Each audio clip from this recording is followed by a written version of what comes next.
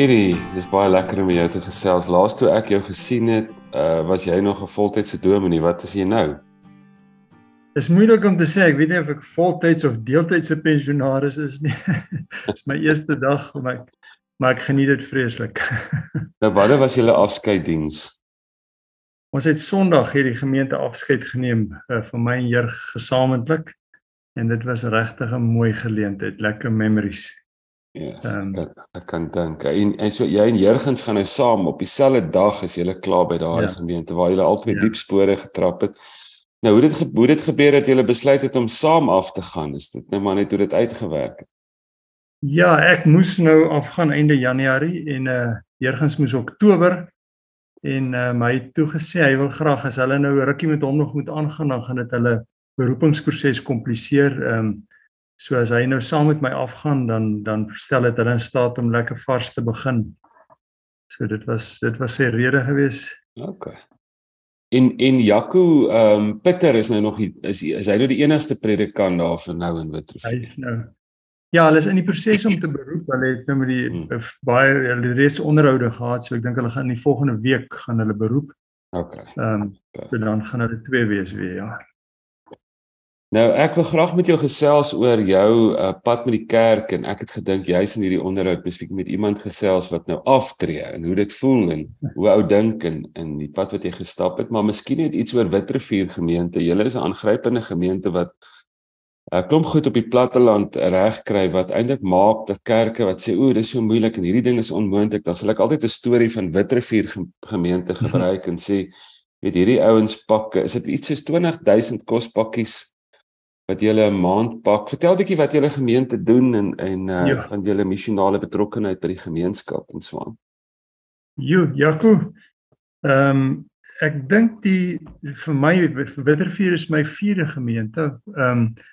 En ek het al klaar gemaak toe ek so amper 50 word, was ek nog 'n volksrus en alleen gemeente, een leraar. En ek was gelukkig daar. Dit was lekker. Mense het al 'n veilige bediening begin kry waar ek vir 'n rustige landing reggemaak het, weet, so jy het die eredienste moet lekker lewendig wees en dan moet klein groepe wees. Die ander goed is opsionele extras wat jy met die jeug doen en allerhande goed. En toe styg die Here my op en Jurg bel my nog. Ek en hy ken mekaar van weermag daar af. Hy sê vir my hulle het as 'n pos in Witrifuur en of ek belangstel. Ek sê toe vir hom, Jurg, jou timing is sleg want ons is besig om erf te koop, ons wil aftree in Volksrus en my vrou het gesê sy wil nie na 'n warm plek toe gaan nie. En toe sê hy nee goed, hy bel my weer oor 'n maand. Nou ja, lang storie kort, ek het toe nou na 'n maand vir hom sê nee goed, sit my deur die proses en ek is deur die proses en toe hiernatoe beroep. En dit was 'n nuwe wêreld gewees. En ek dink die sleutel was absoluut kollegaskap sinergie. Ek en Jurg ken mekaar nou al lank, maar ons het toe 'n kollega gehad, Gerry Doyer, merkwaardige man. En ons drie, ek kan vir niemand beskryf die bevrediging wat ek geput het daar uit nie. So op ons eie het elkeen beperkings, maar die kollegaskap het half die beperkings geneutraliseer en net ons sterkpunte na vore gebring. So ek was gewoond aan 'n alleen opset waar as jy moes die hele tyd besef jy goed, hierdie ding bly agterweë. Kerkraad word nie toegerus nie. En as jy dit doen, dan sê die ander ons, maar nou word die ou mense nie besoek nie. En as jy dit weer doen, dan as die jeug sê maar nou kamp ons nie meer nie. So die hele tyd hardloop jy agter die blik met die meeste raas aan. En hier kon ek op my werk fokus. En jy weet die hospitaalbesoek word gedoen. Ek hoef nie nog bekommerd te wees daaroor nie of die pastoraat word gedoen. So ons het mekaar regtig vertrou en ons het nie rigiede afbakenings gehad nie. Dit het jy het maar heeltyd mekaar gepraat, na mekaar geluister, ons het graag saam gekuier ook. En in daai proses, ek meen Jurgens het 'n ongelooflike gawe om preektemas, jy weet, video's van te maak en so aan. En hy doen al daai beplanning op 'n sekere stadium, sê goed, julle kom, ons moet nou die video's maak en nou moet julle julle inset lewer. En dan jy net daai ding gaan doen. En as ek een of ander probleem het en ek was met die uitreik bediening, jy weet, en dan sê ek vir hulle, nou moet julle my help dink of ons na hierdie persoon toe gaan of na 'n nuwe pos wat ons wil doen, dat ons bietjie mooi oordink, dan is hulle volledig deel daarvan. So is nie dat mens star op jou eie gebied gewerk het nie. En in daai proses kon ons beweeg. Jy kon droom en die kerkraad het ons vertrou. Jy kon droom en ek sê vir jou, ons het nie gespeel nie. Ek het byvoorbeeld goed gedoen wat ek in my lewe nooit gedink het ek sal doen nie. Wel ek het dit nooit beplan nie, het dit so geword. Net so radikale goed. Ek het byvoorbeeld rondom die jeug besef op 'n stadium dat ek evalueer ek weer en ek geniet jeug verskriklik. Van altyd af. Ek sê kinders is nie kinders, ek leer kinders nie, hulle is my leermeesters. Ek leer by hulle, so ek het saam hulle ontwikkel, saam hulle goed ontdek. Maar op 'n stadium, toe ek nou so 30 jaar in bediening is, toe kyk ek weer my belydensklas, ek baie geniet en mense oor die jare die proses verfyn en dit lekker gemaak. Jy weet, dit was regtig 'n ervaring. Daar het hulle gelag en gehuil en ons het goeie goed gedoen. Maar toe aan die einde van die jaar een aand, toe ons so half, daar's bietjie minder kinders die aand en so, en ek besluit, weet jy, ek sê vir hulle, ons het nou aan die begin van die jaar, het ons behandel om iemand na die Here te lei. Lei gou ek jou maat na die Here toe. En daar's daai kinders so onbeholpe, dat ek die skrik van my lewe vang en besef, hierdie is nie hulle skuld nie, is jou skuld. Ek het hulle vermaak, want hulle het dit vreeslik geniet. Almal het gekom en ons het gekamp en alles gedoen. Ek het hulle vermaak, maar ek het hulle nie regtig verander nie. En toe gaan daar vir my 'n verskriklike lig op om te besef, maar hierdie kinders moet kom waar die nood is. Nee, hulle moet nie in 'n klaskamer sit nie, moet ons oor godsdienst praat en allerlei lekker video's kyk en goed doen nie. En toe het ons begin om die gemeenskap te vat en projekte in die gemeenskap, party van hulle is nou uit my bediening, was van ons uitreik goed, weet in ons swart gebiede, HIV, kinders weet vir HIV programme wat ons gehad het en so aan. En toe begin ons hulle na daai plekke toe te vat en kategese het toe beteken ons die hele kategese stelsel verander, ingrypend verander. Is byvoorbeeld ons het 'n projek by HIV kinders en dan kry ons die mense wat op daai projek werk en hulle kom verduidelik die kinders waaroor dit by hulle gaan. Dan kyk ons die volgende week wat sê die Bybel oor mense wat verstoot is of bewaarloos is of wat ook al. En dan begin hulle te beplan aan 'n projek wat hulle daar gaan doen.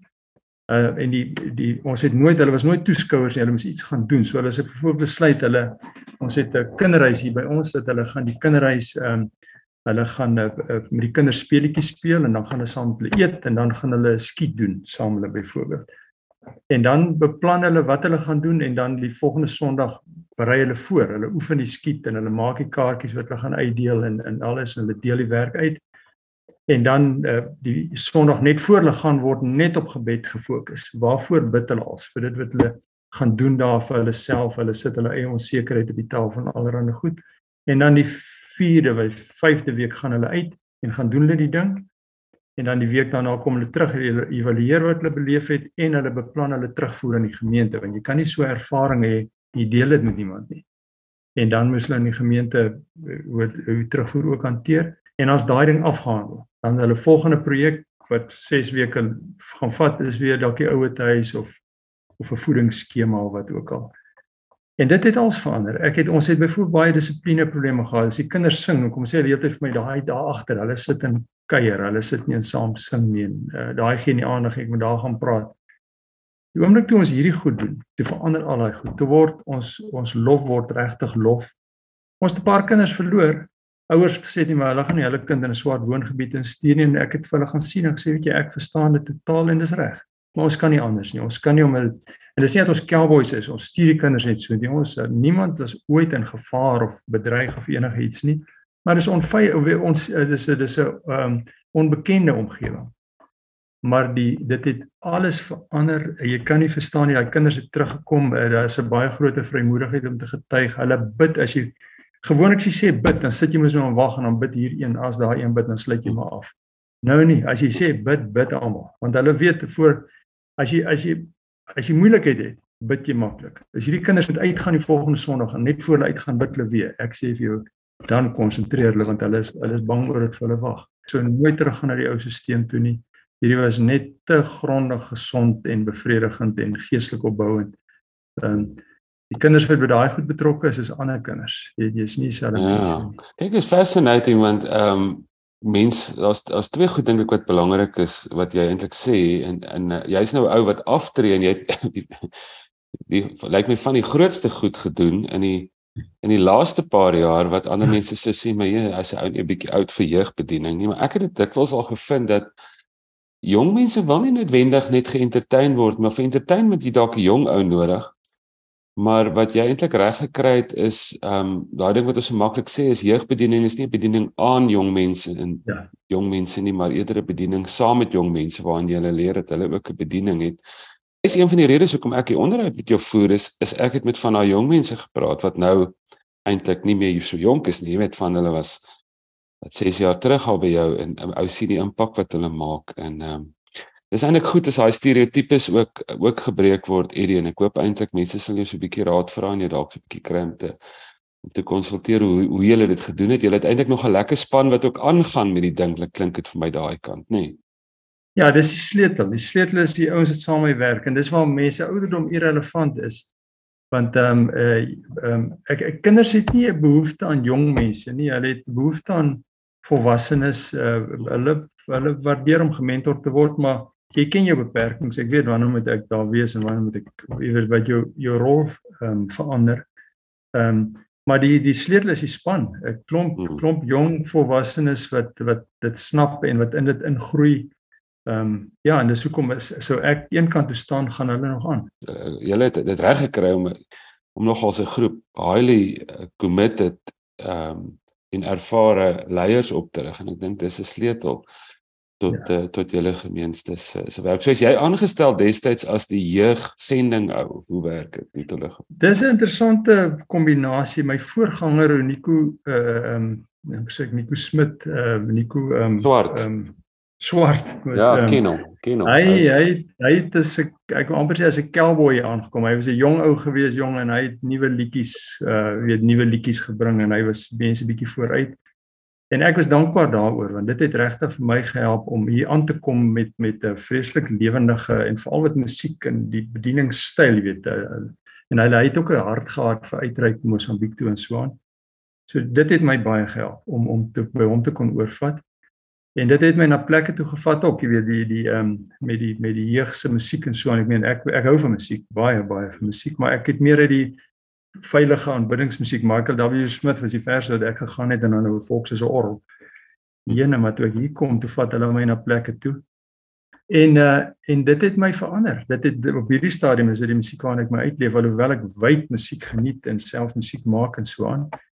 So Nico het daar vir ons baie gedoen en die hele uitreik beginsel, weet ons kerkraad, want wat ons doen is met ons uitreike doen ons baie meer gemeente te betrek. Byvoorbeeld as ons Mosambiek toe gaan. Sê ons sê hier's 'n klompie mense en hulle gaan Mosambiek toe. Ons sê vir die gemeente, julle gaan Mosambiek toe. Party dis soos in 'n oorlog wat een nou agter die geweer lê en dan het jy 'n hele klomp mense by die huis wat na sy salaris moet kyk en sy maatskaplike goed moet kyk en sy mediese goed reg is. En so ons het byvoorbeeld vir hulle sê wat ons beplan daar, ons gaan in hospitale, ons het op 'n stadium so 'n projek. Ons het hier ook met ons uitreike met die jeug na van ons swart hospitale gegaan. Van daai kinders se ouers is ver, hulle kom nooit daar nie. So ons het vir hulle sulke beertjies laat brei wat en tannies in die ouer huis sê hulle sal die beertjies brei en so vir die Mosambiek ding sê ons vir hulle goed, die volgende het ons van julle nodig. En dan byvoorbeeld 'n verskriklike mooi ding is hierdie tannies van die ouer huis wat die beertjies gebrei het. Jy verstaan nie, hulle ondergaan 'n metamorfose. Hulle het vir ons letterlik honderde beertjies gebrei. En daai beertjie vat jy soontoe as jy hom in die hospitaal vir kinders gee. Hulle die kind druk hom vas soos 'n klein noot. Jy gee terugvoer vir die mense van wat dit gedoen het. Hulle het nie beertjies uitgedeel nie. Hulle het vir kinders warmte en veiligheid gegee. So ons doen baie moeite om die hele gemeente te betrek. En dit het Nico hulle veroorsaak. Jy weet, ons gemeente het regtig 'n hart om 'n verskil te maak na buite. En ek dink dit het baie van die projekte se kwaliteit dit teken dat dit voortgaan. Is nie maar net 'n ou wat 'n ding doen as hy ophou as die ding verby nie. En hulle is opgewonde as jy vir mense sê julle kan deel wees, so hier is ons volgende ding, dan wil hulle daar wees.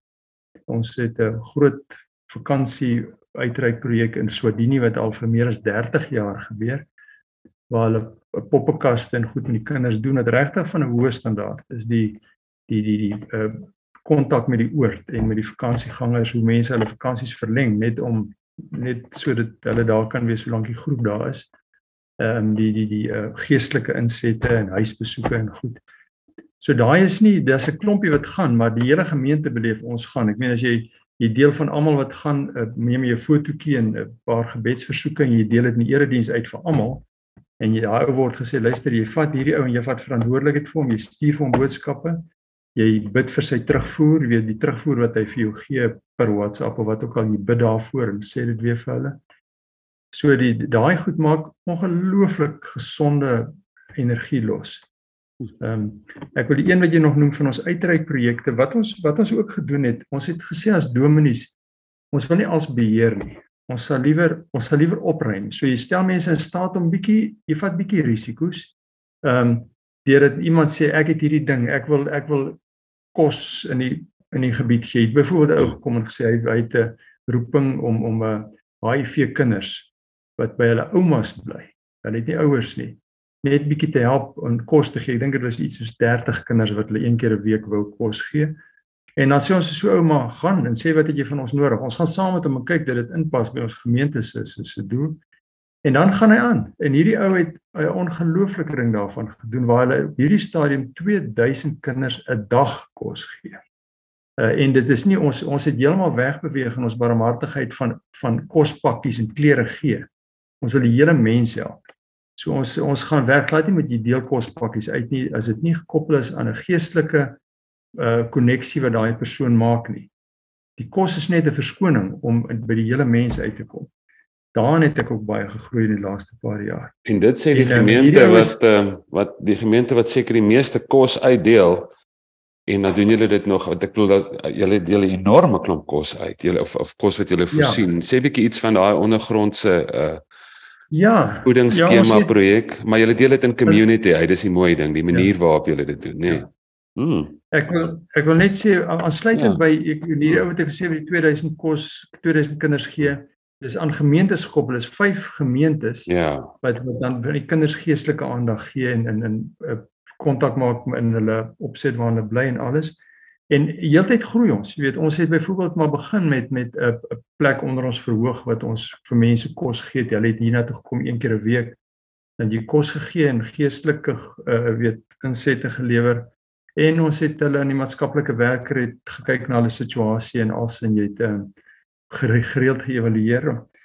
En toe besef ons wel COVID het ons 'n bietjie gehelp daarmee dat van die mense uit die swart gebiede moet ver hiernatoe kom en dit kos hulle 'n klomp geld net om hierdie kospakkie te kom kry. Van hulle het gesê al kry niks kos nie, die geestelike deel is die rede hoekom hulle kom. Dit was vir ons nogal interessant geweest. Maar toe het ons begin desentraliseer. So alles wat ons hier doen ons nou op 3 gebiede in ons omgewing ook. En dan hoef hulle nie ver te reis nie. En dan word baie moeite gedoen om hulle te bemagtig. Nie net geen kospakkie nie, maar ons het byvoorbeeld 'n skema wat hulle geleer word om hulle eie kos te maak. Jy weet julle ken nou die konsep van groente selfverbou organies op 'n klein stukkie grond. Jy is nie 'n groot verbouery nie, jy het nie geld nodig om dit te doen nie. So ons doen moeite om hulle te bemagtig om op hulle eie te kan aangaan. En dan vir die geestelike deel en emosionele ondersteuningsdeel kry ons hulle by mekaar van tyd tot tyd. So die ding het ons in die gebied en hy word verfyn. Elke keer daar's nou weer nuwe goed wat ons doen en hulle meer bemagtig. Goed wat ons by hulle leer, wat hulle doen, wat ons weer die mense wat nader in die dorp bly met hulle ook toepas. So is 'n voortgaande proses van 'n verskil in die gemeenskap maak en ons probeer dit beter doen. En daar's baie wat ons nog moet doen. Ek het 'n ding wat my diep in die hart geruk het was Matteus 9, toe Jesus na mense kyk en sien, maar dis gehawene mense, hierdie is stikkend en dan hierdie woorde gebruik, die oes is groot. Nou dis 'n interessante konsep, want 'n groot oes is 'n boer opgewonde oor. Hy is nie spyt nie. En hierdie oes is so groot, daar's te min arbeiders. Dis 'n wonderlike probleem. En dan sê Jesus, dan noem hy die oes, en dan sit al hierdie gehawene mense voor hom. Met ander woorde, Jesus was opgewonde oor nood. Ons vermy nood. Ons probeer van die ou ontslaa raak. Ons is bly as hierdie week is daar niemand wat by die kos kom kerk kom aanklop het vir hulp nie. Dis regtig, ons is baie opgewonde daaroor. Dis 'n ramp. Dis soos 'n dokter met 'n leë spreekkamer. Hy is nie 'n goeie dokter as daar nie pasiënte is nie. So die feit dat mense met nood na ons toe kom, is vir ons wonderlik. Maar nou moet jy daai nood beantwoord op 'n manier wat die Here waardig is. Soos Jesus gesê het, hy het daai mense hoop gegee, het hulle gehelp om beter planne te maak. Ek meen ons ons sê mense wat swaar kry swaar want die lewe is teen hulle. Hulle dit is hulle het nie kanse nie en hulle velkleur is verkeerd. Dis bog daai. Mense sukkel om 'n verkeerde besluit te neem. Punt. Hulle het kanse wat hulle nie reg gebruik nie. En as jy saam met mense daai pad loop waar hulle eie potensiaal besef en nie langer hulle tyd gebruik om ander skuld te gee vir omstandighede nie, dan is dit ongelooflik waartoe hulle in staat is en hoe hulle verander. So ek is dus in die sin hartseer dat ek klaarmaak, maar nog nie is waar ek is nie. Daar's mense wat nog kom en dan is ons nie opgewonde oor hulle nood nie. Ons hoop nog hulle kom nie weer volgende keer nie. Ons moet opgewonde wees en ons moet kans sien vir enige boemelaar, enige ou wat dom besluite neem. Met die moeilikheid wat ons kry ons Jesus help nie net mense wat die lewe teen hulle was. Jy weet hy het gehoor hy het nou slegte nuus met sy gesondheid nie. Hy help mense wat self foute gemaak het, verkeerde besluite geneem het en hulle eie ellende veroorsaak het. Hy help almal. En so ons soek nog haar moet meriete wees in die hantering van hierdie ou. Nee, sy nood is genoeg om met hom te begin werk. En so in die sin is daar baie werk nog vir ons, maar ek het in die laaste tyd op hierdie stadium is ek so opgewonde as ek 'n boemelaar sien. Ek kry hom jammer want my pa het 'n radikale bekering gehad toe hy 40 jaar oud was. En hy het 'n obsessie gehad om die evangelie te deel. So hy het nooit by 'n ryloper verby gery nie. En as die ouers ook opgewonde is my pa hom oplaai, maar baie gou wens hy kan afklim want dan maak my pa hom mal. Hy wil weet hoekom ken jy die Here nie? Hulle stop net daar, hy lê hom daar na die Here. Ek het amper iets daarvan as ek 'n boemelaar kry, sê ek pel kom sit hier by my. Hoekom boemel jy? Vertel my jou hele verhaal. Waar het jy skool gaan? Waar is jou mense? Wat se skills het jy? En die eerste stuk gaan oor waar hierdie ou heeltyd skuld uitdeel vir sy omstandighede. Dit vat so 'n halfuur. Dan begin jy om te swaai waar hy besef, weet jy wat, jy het verkeerde besluite geneem. En kom ons kyk wat se potensiaal het jy en wat kan jy doen? As hy niks wil doen nie, dan is dit fyn, maar ek wil hom minstens die kans gee om iets te doen. Ek wil minstens iets in sy kop skuif en nie om maar net laat aangaan soos hy daar aangekom het nie. So Jakob praat te veel. Maar nee, dit is wonderlik. Dis 'n idee. Ek het met Natie Standard toe hy destyds daar by julle was, toe hy my 'n interessante ding vertel. Hy het gesê van die sekulêre ouens, kerk met ryk ouens in die gemeenskap wat nie kerk toe gaan nie of nie glo nie of wat ook al. Gebruik, hy het nou nog 'n mooi storie vertel van een van daai ouens wat eintlik gesê het, maar juis as hy het 'n hart vir die nood van mense en hy gaan die kerk gebruik as 'n voertuig. Dis eintlik ook 'n groot kompliment vir 'n gemeente, nê. Ja, jy sien die voordeel wat die kerk het, bo die staat se opset, is hulle die geld wat hulle kry spandeer hulle net so aan die nood. Ons het 'n klomp goed wat bykom en ons het hoeveel, dis 1500 wat lidmate. Ja, het vrywilligers, 'n span wat goed georganiseer is, ja. Feit dat die kerk vrywilligers het, sê ek vir jou, sit hom in 'n ander liga as dit by nood. So hierdie ou wat sê, wie ook al sy geld wil gee, sê my ek gaan dit liewer vir julle gee want hierdie ou kry baie meer as die paar rand wat ek gee. Hy kry 'n klomp ander goed wat mense verniet gee. Hy kry hulle harte wat in dit is, hulle bel mense, ondersteun hulle, skakel hulle in by hulle studiegroepe. So dis hoekom dit eintlik 'n bargain is. Jy kan deur ek het my seun het my ook baie gehelp om my taal oor die goed reg te kry. Hy sê mense gee nie vir die kerk nie. Hulle gee deur die kerk. So as jy vir die kerk gee, dan gaan alles aan die kerk toe en die mense sê nie, maar hulle het nou genoeg en hulle koffers word te vol. Die kerk is die voertuig waardeur hierdie bietjie van my baie word na die plek waar dit heen gaan. En dis wat mense wil laat beleef. So as jy, en dis nie eers dat dis nie 'n geestelike ding nie, dis 'n common sense ding. Dis plain goeie waarde vir geld.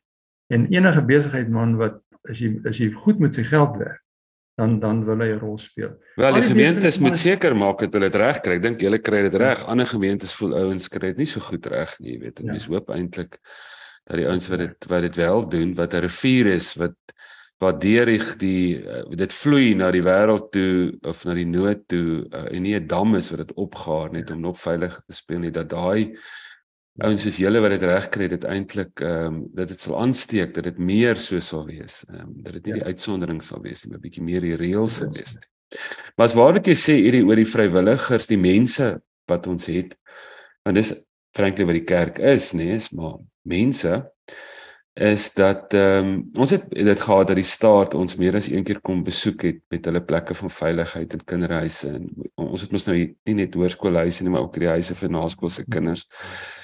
En dan sê jy maar hulle wil ook sulke huise begin, maar hulle issue is ons het mos hierdie klomp soos daai huise al by julle, ons het klomp kinders, wat mense, jong werkende mense wat saam met die kinders bly, wat nie 'n salaris kry nie, wat net sê ons wil community, ons wil saam leef met mense in nood, maar die staat het dit nie. Ek bedoel die enigste entiteit eintlik wat daai groep vrywilligers het wat elke Sondag 'n uur lank sit om te sê maar sê vir my wat moet ek doen, is die kerk, nie waar nie. En dis nogal special. Ja. Ek wil vir jou vra Eddie oor jou pad wat jy met die teologie gestap het.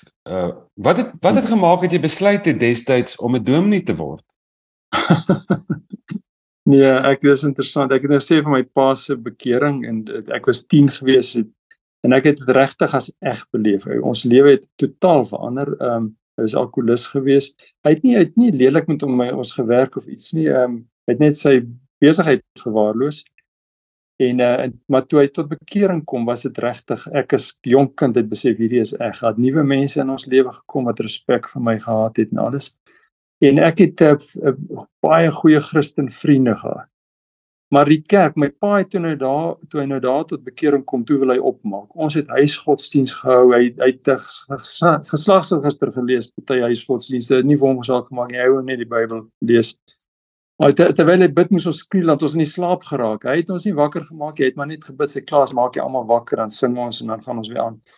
En ons het elke erediens bygewoon, oggend, aand, ons moes ver ry, is wat plaas aan die Noord-Kaap, sendingdienste, Pinksters, noem het op. So ek het nooit as kind van die kerk gehou nie, maar ek het van die Here gehou. So toe ek nou moes gaan studeer, sou ek nooit 'n dominee word nie. Hoekom het jy nie van die kerk gehou nie? Dit was verveel. Ek meen dominees was die vreemdste mense. Hulle grappe is altyd flou. Hulle probeer altyd ou grappie maak. Hulle trek snaaks aan. Hulle preke is onverstaanbaar. As die dominee loop, was ek op my opgewondste. Ek het soos mense sê, ek wens die dominee kom huisbesoek doen, skud ek in my kop en sê ek wens die dominee wil wegbly. So ek het nie kerk, jy was nie maar 'n kind gewees. Ek het nie geweet daar so opsie om dit nie te doen nie. Jy dacht dit is maar kerk, maar ek het 'n tweede lewe gehad langs dit. En dis ons het geestelike kampe gehad, ons eie liedjies gesing en sulke goed. En so ek het van die Here gehou. En ek het wonderlike vriende gehad. Maar ek het nie van die kerk gehou nie. So ek sou nie 'n dominee wou wees nie. Ek het van rekenaarswetenskap gehou. Ek wou dit gaan studeer. Toe ek te laat aansoek gedoen vir kering en my boesemvriende teologie gaan studeer en ek het ook nooit in 'n redenaarskompetisie oor ding deelgeneem nie.